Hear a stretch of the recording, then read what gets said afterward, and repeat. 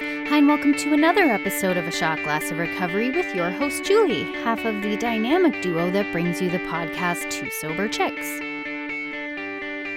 Happy Glory Day, it's Sunday. It reminds me of the Christmas song, Happy Holidays. Who else is listening to Christmas music? Me. It used to be December 1st, tree would go up, Christmas music.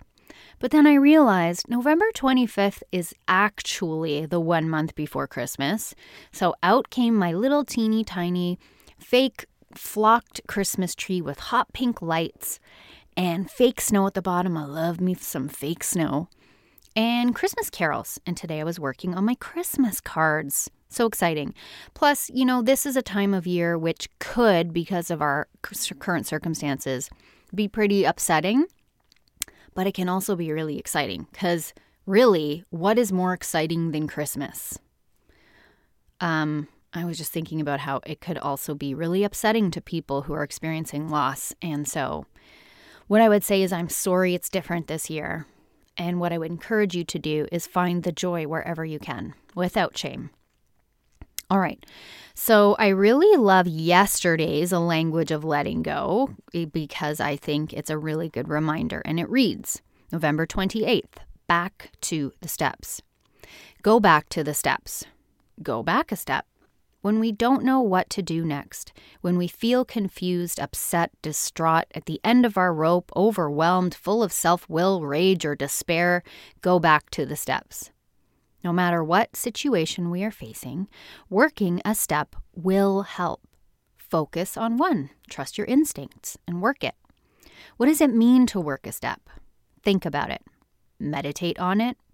Instead of focusing on the confusion, the problems, or the situation causing our despair or rage, focus on the step. Think about how that step might apply. Hold on to it. Hang on as tightly as we hang on to our confusion or the problem. The steps are a solution. They work. We can trust them to work. We can trust where the steps will lead us. When we don't know what step to take, take one of the 12. Today, I will concentrate on using the 12 steps to solve problems and keep me in balance and harmony. I will work a step to the best of my ability. I will learn to trust the steps and rely on them instead of my protective, codependent behaviors. Isn't that good? You gotta love Melanie Beattie. So what I thought in light of that would be to go over the steps, and not just the traditional AA steps, but guess what? There's this website called aaagnostica.org, and it's all kinds of alternative 12 steps. So I'm on the homepage right now, and I'm going to read it. It's under the tab Alternative 12 Steps, which means no God. It's agnostic for a reason. Actually, no. Atheist is there's no God. Agnostic is more of a approach of, I don't know if there's a God, but you can't prove it. And so let's just go the route of maybe there is and maybe there isn't. But to clarify that, the agnostic groups are groups that have God not involved as we know it traditionally, because there's other vernacular that's used that I think points to God, but it's a safe space for people that don't like the God language. So under this tab, AA Agnostica, a collection of alternative 12 steps, the first thing says, in Alcoholics Anonymous Comes of Age, which is a book published by it's an AA-approved book of literature, page 81 from 1957. We must remember that AA steps are suggestions only. A belief in them as they stand is not at all a requirement for membership among us. This liberty has made AA available to thousands who never would have tried at all, as we insisted on the 12 steps just as written. AA Agnostica steps. Okay, so I'm going to put up my traditional 12 steps, as in the one from the big book, right beside the agnostic 12 steps so we can get a direct comparison. We're not comparing, we're contrasting. So the first step is the same in Agnostica AA 12 steps as the original AA steps. It reads, we admitted we were powerless over alcohol, that our lives had become unmanageable. Step 2 is different. The original is came to believe that a power greater than ourselves could restore us to sanity. Agnostic reads, came to believe and to accept that we needed strengths beyond our awareness and resources to restore us to sanity. Step 3, original, made a decision to turn our will and our lives over to the care of God as we understood him. Step 3, agnostic, made a decision to entrust our will and our lives to the care of the collective wisdom and resources of those who have searched before us. Step 4 is the same as the original, made a searching and fearless moral inventory of ourselves. Step 5, original wording, admitted to God, to ourselves, and to another human being the exact nature of our wrongs. Step 5, agnostic, admitted to ourselves without reservation and to another human being the exact nature of our wrongs. Step 5 is the same as original. Step 6 is the same in the original. We're ready to accept. Oh, no, it's different. Step 6, we're entirely ready to have God remove all these defects of character as the original. Agnostic, we're ready to accept help in letting go of all our defects of character.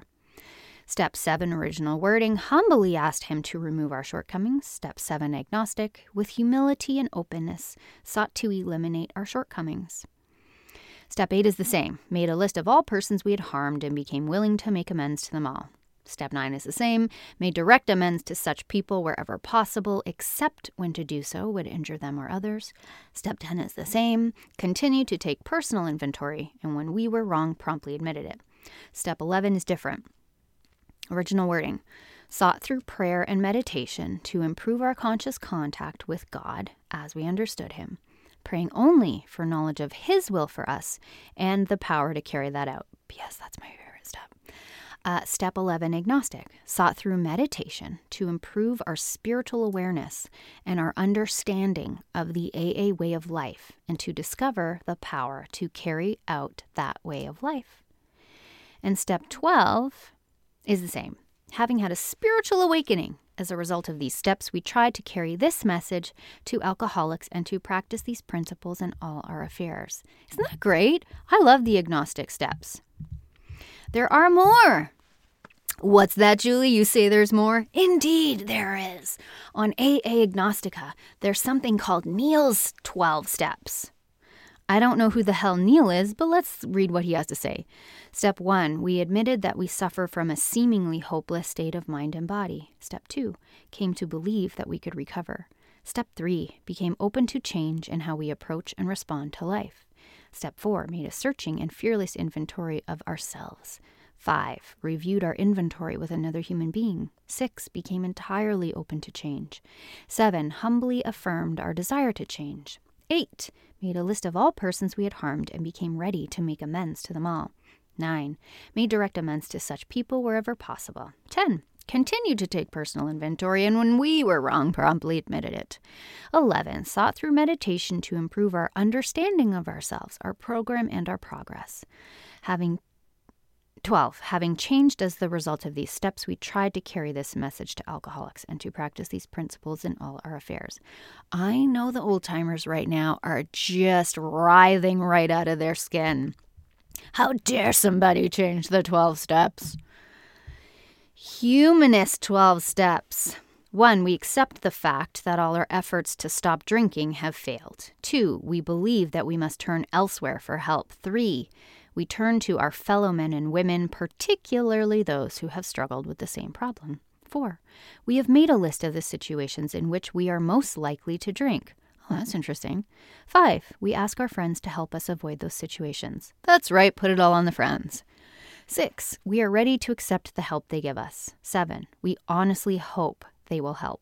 8, we have made a list of the persons we have harmed and whom we hope to make amends. 9, we shall do all we can to make amends in any way that will not cause further harm. I like the way they said that in 9. 10, we will continue to make such lists and revise them as needed. 11, we appreciate what our friends have done and are doing to help us. 12, we in turn are ready to help others who may come to us in the same way.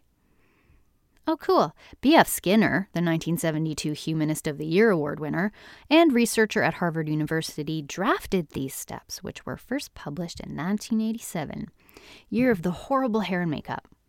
Oh, White Bison. Okay, White Bison is like seriously one of my favorites. So White Bison Inc. uses a culturally appropriate recovery program for Native American people, or whatever the term you like to use is, Indigenous, First Nations, whatever. They have a single word version of the steps in which each of the 12 steps is presented from the perspective of the value that it reflects. So I love this because this is in line with the spiritual, I'm pulling up my paper. This is in line with the spiritual principles of the steps, which I can't open right now, and that's fine. So the steps literally read this. 1, honesty. 2, hope. 3, faith. 4, courage. 5, integrity. 6, willingness. 7, humility. 8, forgiveness. 9, justice. 10, perseverance. 11, spiritual awakening. 12, service. Don't get more simple than that.